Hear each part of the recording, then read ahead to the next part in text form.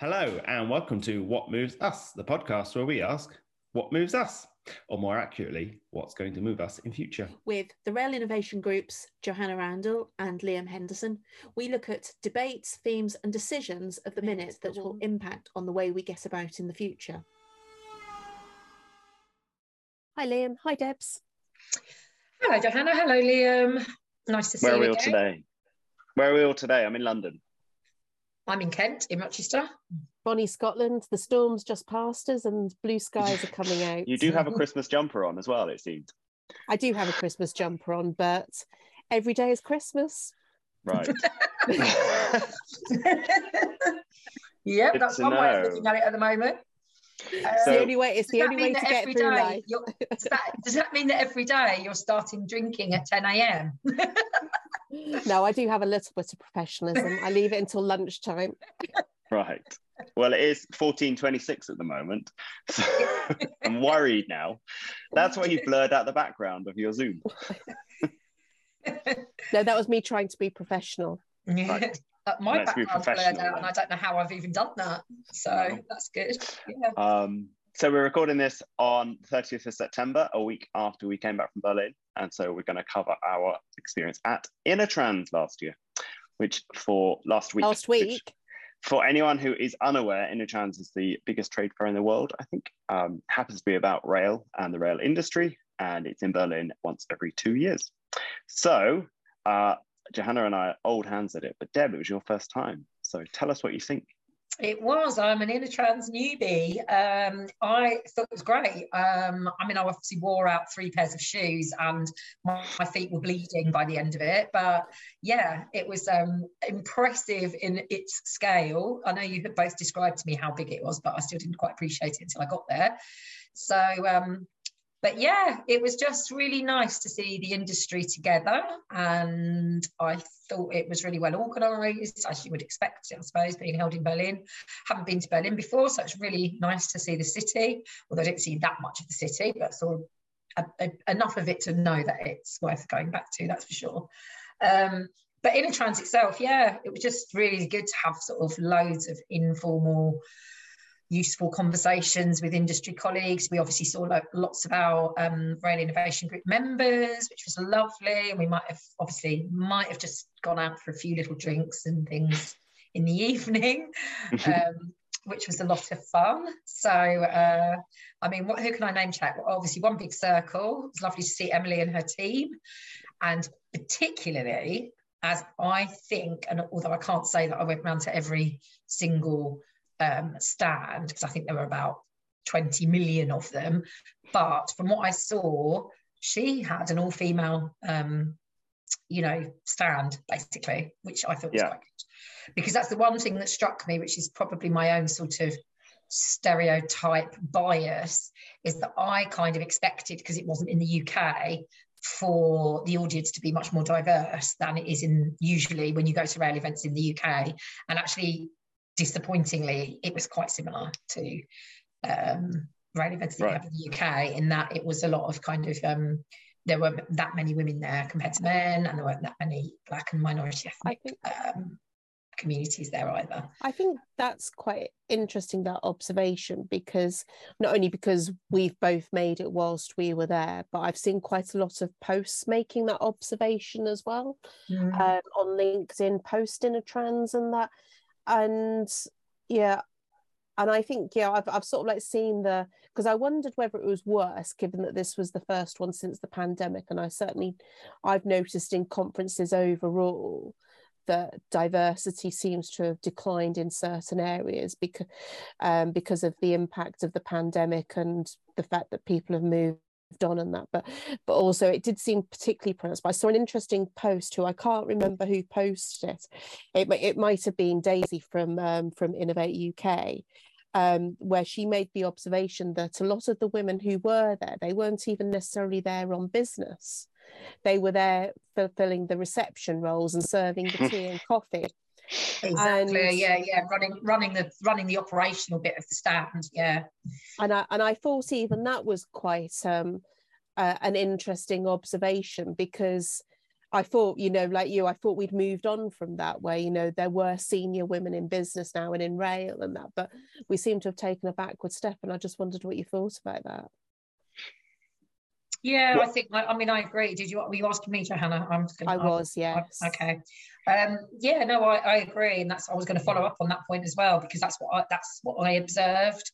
And yeah, it's just kind of something that, I mean, I did have some interesting conversations with you know, lots of people from some of the bigger companies, particularly, who had obviously noticed that and noted it, and are actively, you know, have actively got, you know, programs in place to try and bring women up through, you know, into more senior positions, mentoring schemes, that kind of thing.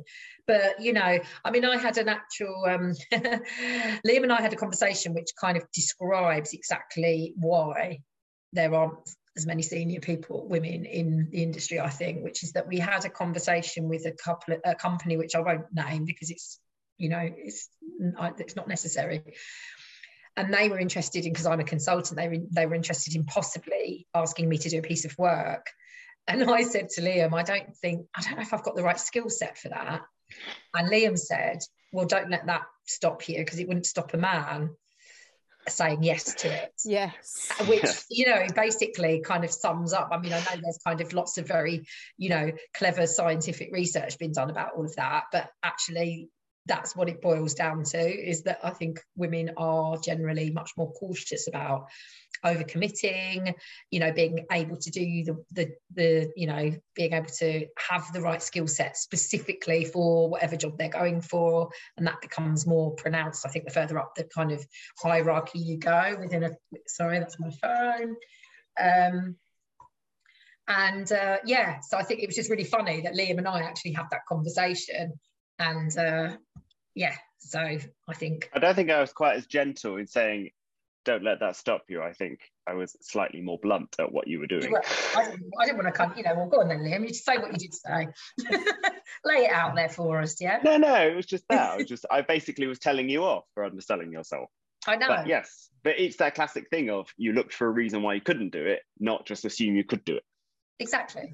Yeah, but that's interesting in itself, though, if you think of why, you know, there weren't many women there. So is that the same? Would you think that that's the same reason why, you know, that there's more barriers to just the way conferences and exhibitions are set up, that they're not set up to promote women or other backgrounds wanting to go, and so that's what makes it heavily dominated by a single sex, by a single colour, by, you know, I mean, because the other thing as well is, I think, was probably a bit different at this time as well to the previous times when I've been very German this time as well, not such a big international audience as has been in the past, and maybe that's still a hangover from the pandemic, where well, a mixture of the pandemic, but also the fact that people are all worried about costs, you know, not just our personal costs but corporate costs as well. I agree with that. Well, the uncertainty is, if you think you had to buy a stand, let's say 12 months ago, given all the uncertainty in the world, would you have committed to buying a stand at risk? Because the event might not have gone ahead. Equally, you might not have been available to go to it. So if you're worrying about the pennies in your business, whilst it's invaluable to be there for the networking and to show off your company and your brand, you're making an investment decision 12 months out that you just didn't know. Yeah, and it's quite a leap of faith, as you say, in the current climate, I think. Yeah, I'd agree with that. But I just think generally, I mean, I don't know if it's necessarily to do with the conference. I think it's just, you know, just kind of in relation to, you know, all of those companies would have wanted a kind of handful of senior people within their organisation to be there to talk to clients. And I just think there's a significant lack of women and other, you know, diversities in senior people in a lot of big organisations, you know. Yeah. And so that's obviously played out when you go to one of those kind of conferences. And I guess there's probably, you know, I don't know about the actual, it's probably a bit like sort of marketing generally, where I think it's more, I guess it's the marketing departments of most companies that actually get involved in the kind of operational bit of you know, bringing their stand to that event. Yeah. and I think marketing generally has a higher, has more females working in it than men across a lot of sectors, not just rail. So that kind of then highlighted the fact that you've got kind of one set of people doing the kind of operational stuff, and then you've got the actual people talking about business who are all. So of the conversations you did have, whether they were with German men or very few women,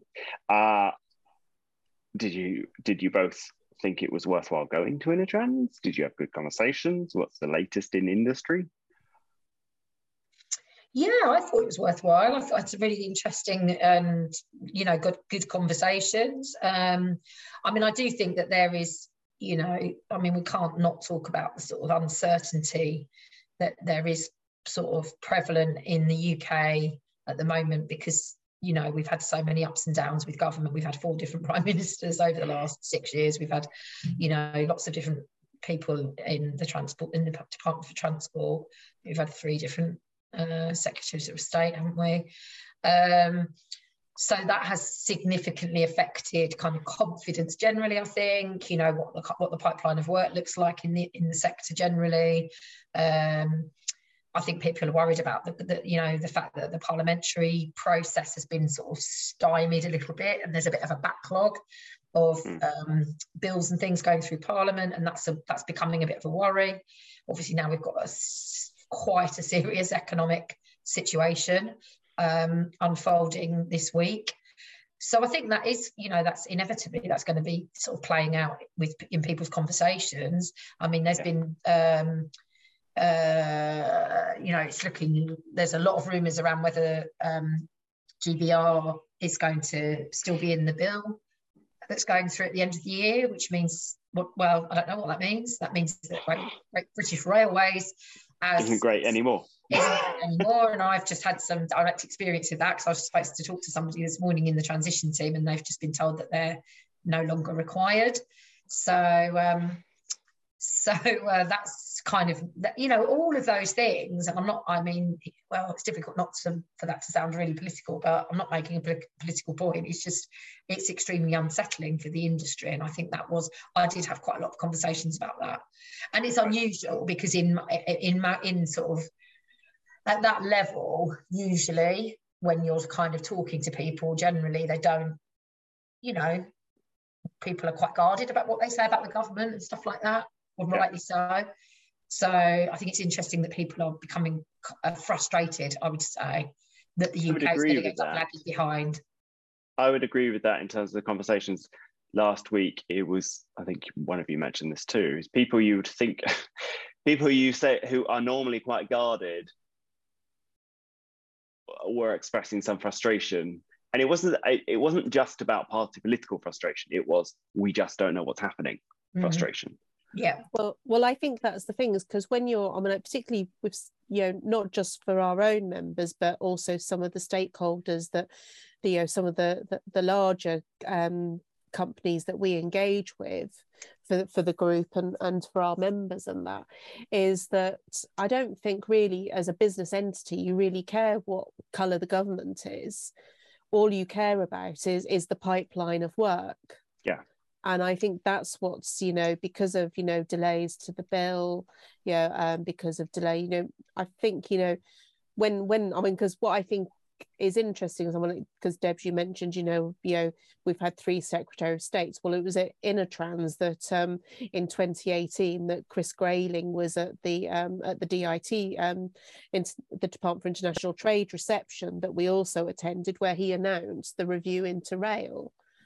And you kind of think 4 years on, obviously it's been challenging because of the pandemic, but also you think, how much further are we on, and if you look at, we're talking about Inatrans, but if you come back and reflect in the UK, it's worse. Yeah, and that's a reflection. That's a reflection of that lack of, certainty, isn't it? Yeah, absolutely. And if you look at things like, the reviews that the rail review, which looks like it's going to be sort of torn up and started again, the Williams review, it seems to me. I mean, I don't know what you think, but so that seems like a, you know, gargantuan waste of time, really. I mean, the Oakville review into HS2, which some of the recommendations have already been, ditched, you know, including things like, you know, we are now not having an HS2 minister, which was something I'm pretty sure that was in the Oakville review. So, you know, there's obviously the eastern leg of that project, which has been kind of carved off, and there's no real certainty on what's going to happen there. So there's a lot of, I think there's just a lot of frustration, really, that we just, because all of this means that what are we delivering? You know, everyone's in that position where they're thinking, well, do we just carry on? Do we wait? You know, what do we do? So it's interesting that I find it's like this tale of two industries, in the fact that we're sitting with industry people saying we have no idea what's going on. It's frustrating. We don't know what to invest in. And yet, if you look at the passenger numbers, we're already back up to like 92, 93% of pre-pandemic demand. That's only seems to be growing. And very soon, we're just going to end up with the same problems we had 3 years ago of overcrowding, reliability issues, and I think the reliability issues. I mean, we've got the strike, you know, obviously we've got all the strikes, which aren't helping people's confidence in being able to travel on the railway. So that's a problem. And, you know, something's got to give there. I mean, you know, really, let's be honest, we've got to get around the table and do some negotiating. So that's, I mean, and I think that is affecting performance, and it is affecting people's kind of perception of the railway, really, which I think is a real shame, because it felt like up until, you know, just before the pandemic, we were kind of potentially entering into a period where, you know, generally people saw the railway as being much more appealing, I suppose, to travel for, not just for work, but for leisure and that kind of thing. And especially people that are kind of a bit more sustainability minded would be trying to make those decisions based not even on, you know, appropriate routes or easiness of travel, but actually thinking, no, I am going to get the train because it's a better thing to do than getting in my car or what have you, or even getting a flight. So I think that is a serious issue. I mean, there was quite a damning, I don't know if you saw the Gwyn Topham article in the Guardian this week, which was not a happy read, really. I mean, I know Gwyn Topham is always a bit sort of a misery guts on the railway, and particularly seems to hate HS2. But there you are. So for those that didn't see it, what was in it? Well, it just kind of gave a very sort of down in the mouth picture about rail being in a decline, basically, potentially entering into a period of decline. Is that a fair summary, Liam? Yes. I mean, I think it was, this might happen. Yeah. But I'm internally surprised by most things at the moment, so you never know. Yeah, you never know. It wasn't exactly upbeat, you know, about what's happening in rail and what that could potentially lead to. I mean, I know that he always drags out Christian Walmart, you know, but I have a question then to bring it back to Innertrans for both of you, which is that, do you get the sense that the same trauma is happening because obviously we're surrounded by the European industries, do you get the sense that the same trauma or challenges are happening there? And equally, do you get the sense that other countries have a different perception of UK rail from your conversations last week? I got the perception that I mean, I didn't speak to that many. I spoke to a couple of German colleagues. I don't think I spoke to anyone from any other European countries, but I mean, I get the sense that they think that they have got a more competent government. Although, let's be honest, it would be difficult to get a less competent one. Oh, did I say that? But so I think there are challenges around. I think I got the sense from the people that I spoke to who are based in Germany that there is a real challenge around investment in infrastructure, which obviously there is a challenge here as well. There's a financial challenge, but I did get the sense that, and I got the sense that they would like to move quicker, but I didn't get the sense that they weren't sure about the path they were on. Whereas I do get the sense here that we don't seem to have that kind of I don't know whether it's that, you know, this overarching kind of sense that in the UK we are going to have to invest in rail and approach rail as a key way to get to net zero, which is what other countries are, you know, overtly doing. And, you know, the French are making decisions around not having domestic aviation, etc., all those kind of things. They seem more confident in the link between transport and, you know, transport decarbonisation and climate change, getting to net zero, whereas I don't think we are anything close to that at the moment. That was, I mean, I was going to make it exactly the same observation, is that that there is a greater link between what it means for getting to net zero, and they look at it as in transport in the whole. Because if you take it away from the politics of the government and just talk about politics of rail in the UK, we talk a lot about the decarbonisation of rail. We don't necessarily talk about the decarbonisation of transport. We don't make the link between getting people, particularly domestically, and this is the link for HS2, out of air travel and into rail more. We don't talk about the getting people out of car journeys, which could be done by rail if we invested more in rail.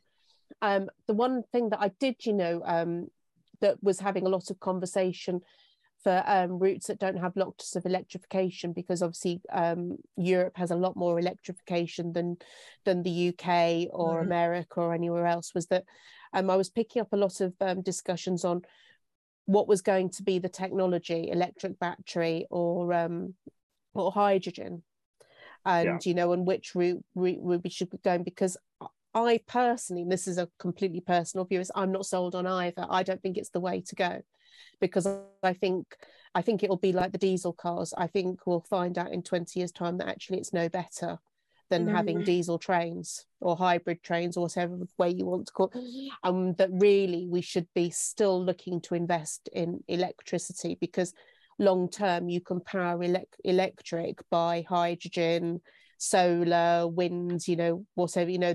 There's more of a route to being able to power them sustainably than because you still have to deal with the byproducts of hydrogen and batteries, and everyone seems to have conveniently forgot about the byproducts and what the whole life cycle process is.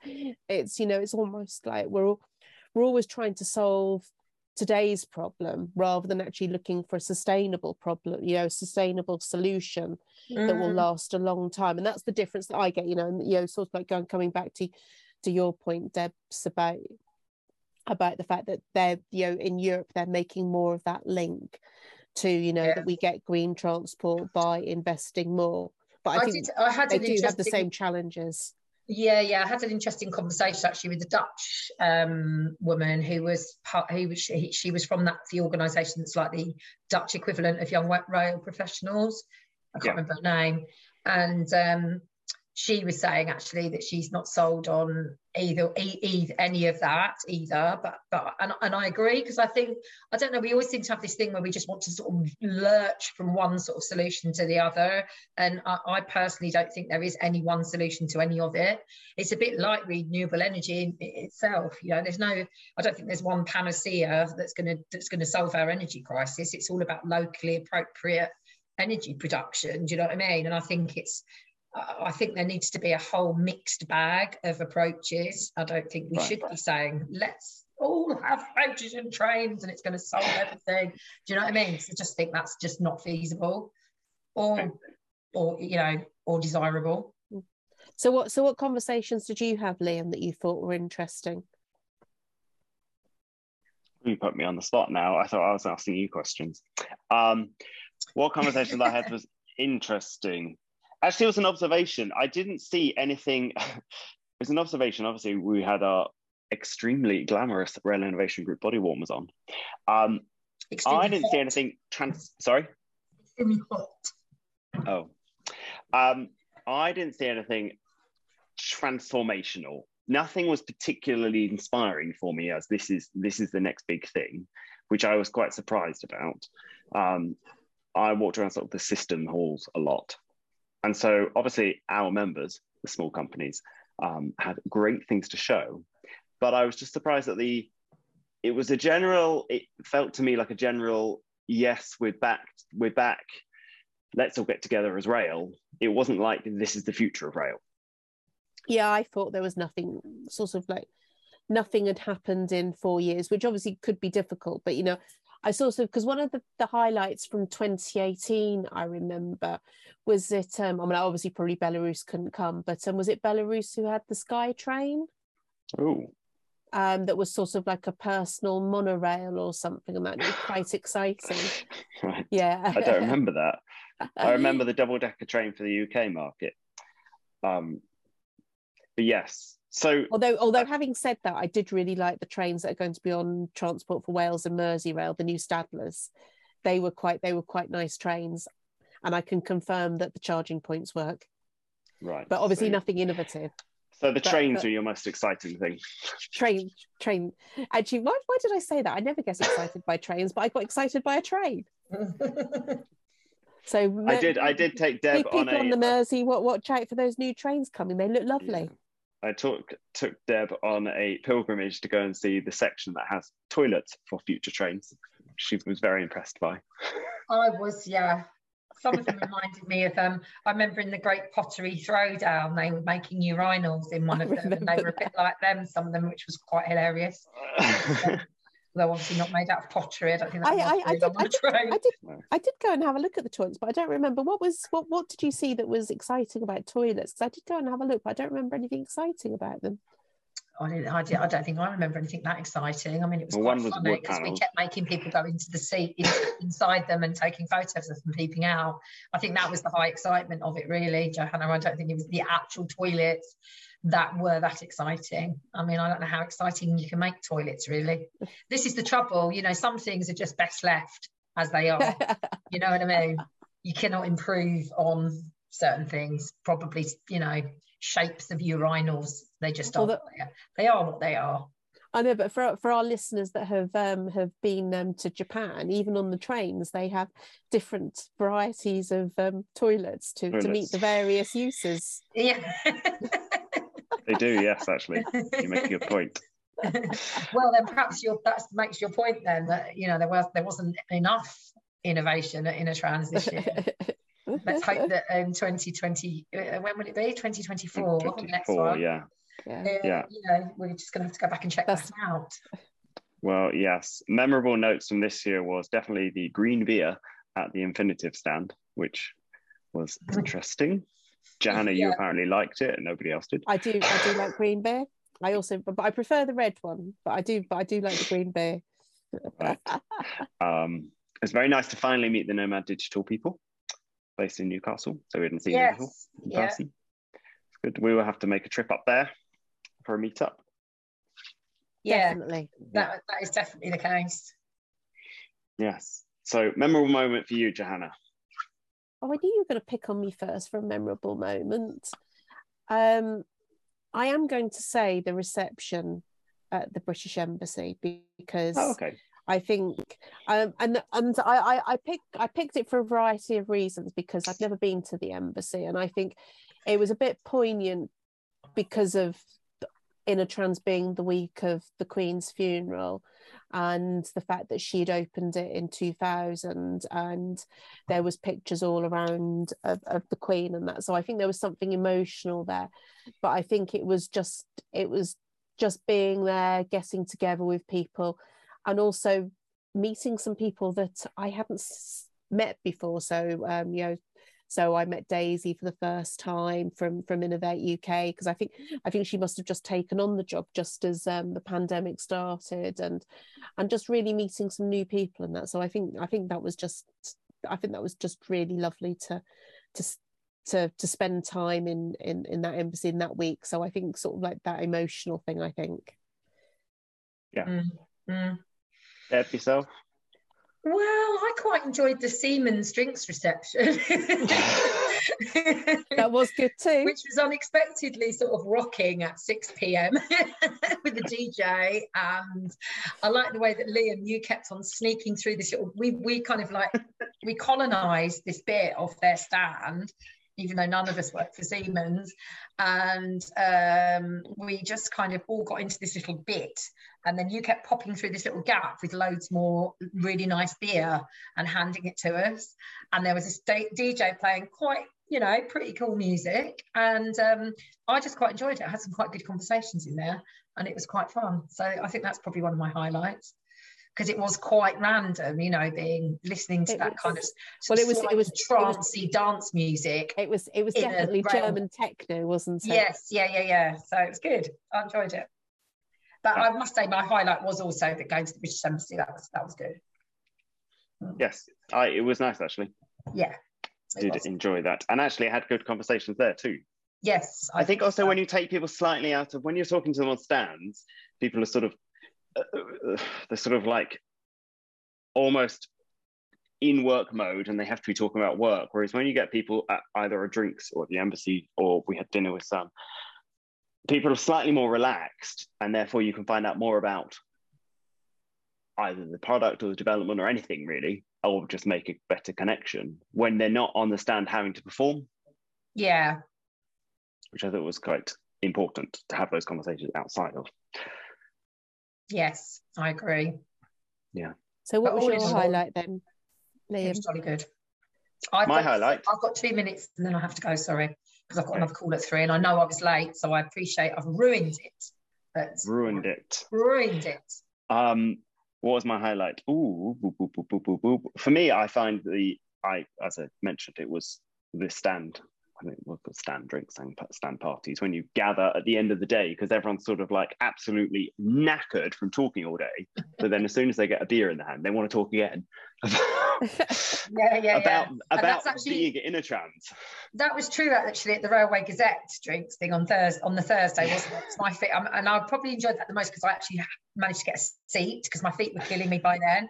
I haven't been there all week, so I got this really nice little seat.